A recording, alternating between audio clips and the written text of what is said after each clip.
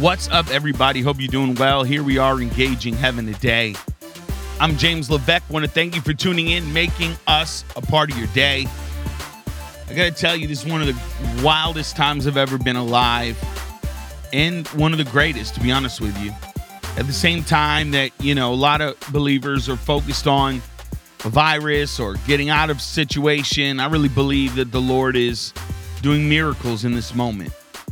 We're hearing testimonies of God's power and his healing power over people that are sick, over people that need radical provision. And so I'm so thankful in this moment that God is doing so much. I want to call this one, He is Here. There is a storm, and I believe it's blowing through. It is passing. I began to research different storms in the Bible and realize that we have authority over them, but there's times we are going to go through them. And we've been through a storm. There's no doubt about it.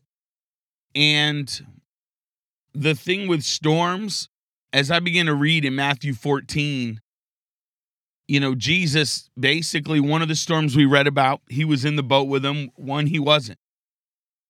And in Matthew 14:22, he sent the multitudes away. He made the disciples get in the boat to go before him to the other side. And when he sent the multitudes away, verse 23 of Matthew 14, he went up to the mountain to pray. The boat was now in the middle of the sea, tossed by the waves because the wind was contrary. By the fourth watch of the night, Jesus went to them walking by the sea. So there's a few things we need to understand about storms. And there was two things, because the Bible says they became fearful in this process. And if there's something I've noticed today, a lot of Christians are becoming fearful. People that maybe thought they overcame fear, right? People that thought maybe, I wasn't going to find myself in this position. Maybe you're finding yourself becoming fearful. And it's not if you only had a certain amount of money, then you'd be fine. Because people that I know that do have a certain amount of money have just as much fear of getting sick, or just as much fear of losing everything, or getting robbed, or a brick falling out of the sky. Fear doesn't know any boundaries. It is fear. It wants to arrest your heart and steal the joy and the peace that God has for you today. And there's one thing I want to mention to you that they were fearful of. There was actually two things, but we're going to talk about one today in this story. They were fearful of the situation. See, the storm is what they focused on, but that really wasn't the issue. The issue is they were in a boat and they were fearing that Jesus wasn't with them. How many times the Bible says, fear not for what? Exactly. He's here. God is with you. And fear is broken when you have a revelation that the Father is with you. When we feel abandoned or alone or orphaned or whatever, you and I are going to have a harder time to overcome any waters that we're in, because we're going to be constantly wondering if the Father's here. Well, when we have a revelation that he's here, what does that mean? In the first storm, he was in their boat. That's ridiculous. In the second storm, he told them, get into the boat. I'm going to meet you on the other side. I don't know about you, but when the words of Jesus tell us to get in the boat, get to the other side, shouldn't that be enough comfort? I don't know. Look around, ladies and gentlemen. We have the Bible. It hadn't changed. All the promises are in there, but yet people today aren't living for those promises. Why was the situation the biggest thing they were fearing? Because they didn't want the boat to sink. That sounds silly. Boats were made not to sink. But how would a boat ever sink? A boat only sinks when the situation on the outside gets on the inside and fills the boat. Then you're going to begin to sink. So that is what fear does. It takes the external trauma, the perceived issue, and fills your boat with it. How do you know if your boat is getting filled with the situation? The boat was made to float, right? But if what's outside gets in you, then you're going to find yourself sinking. And today, how do you know if that's you? Well, let me tell you this. What are you saying? In your speech, the water tries to get in your thoughts, in your actions, in your attitudes. That's the first sign you're going down. People I know, when this all began, started confessing crazy stuff. And I was like, oh, dang. All right, you just want this thing to get in your boat. Because the people that ride on storms, they float because the water doesn't get in their boat. You know, in the Depression, more millionaires were made than any time on the planet. One scenario, depression, two outcomes, breakthrough or poverty. When a boat is made, they pitch the ship. Pitch, like I'm pitching you a football.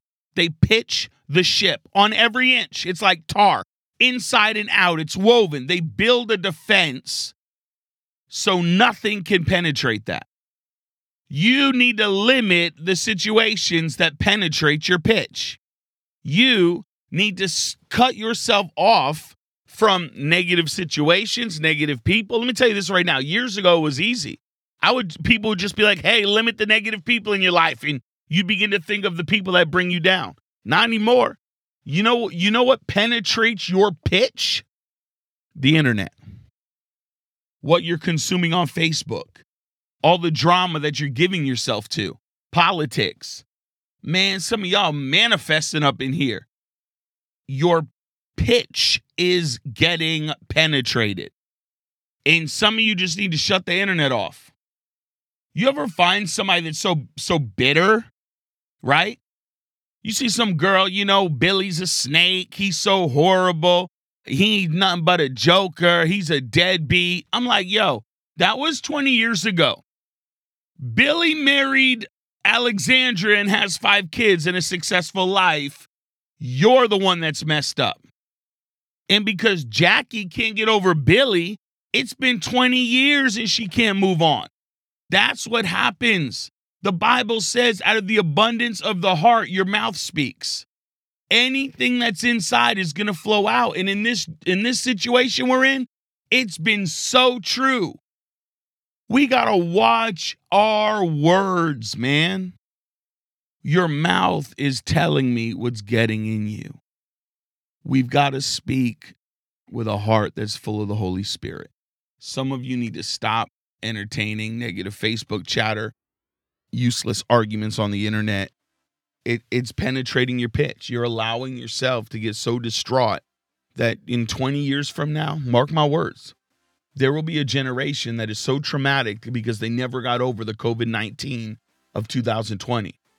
And there's going to be a whole nother generation that is going to break out in wealth, in miracles, in strategy, in medicine. You mark my words, it's going to happen because there's an invitation right now for a greater glory.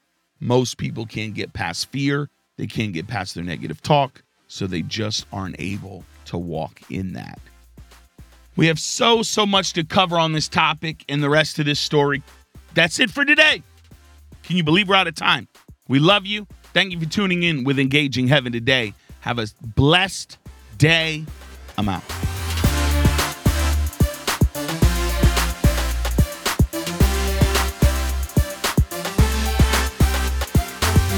What's going on, everybody? Listen, I got a great announcement for you. After many years here on the broadcast of Engaging Heaven today, we are transitioning and launching our television broadcast ministry. Can you believe it? Starting September 7th, we're going to be launching 5 days a week. I know. Starting Monday, September 7th, 5 days a week across all the satellite platforms, Dish Network, DirecTV, and many of the cable platforms. Also, it's going to be through CTN, Christian Television Network. You can also find us online and the CTN app. Tune in Monday through Friday starting at 12:30 p.m. East Coast time, 9:30 a.m. Pacific time. And let's get ready. It's called Breaking Through with James Levesque. Get ready to break through. We need it in this nation. It's a timely moment. Pray for us. Partner with us. Thank you for supporting this broadcast. We love you.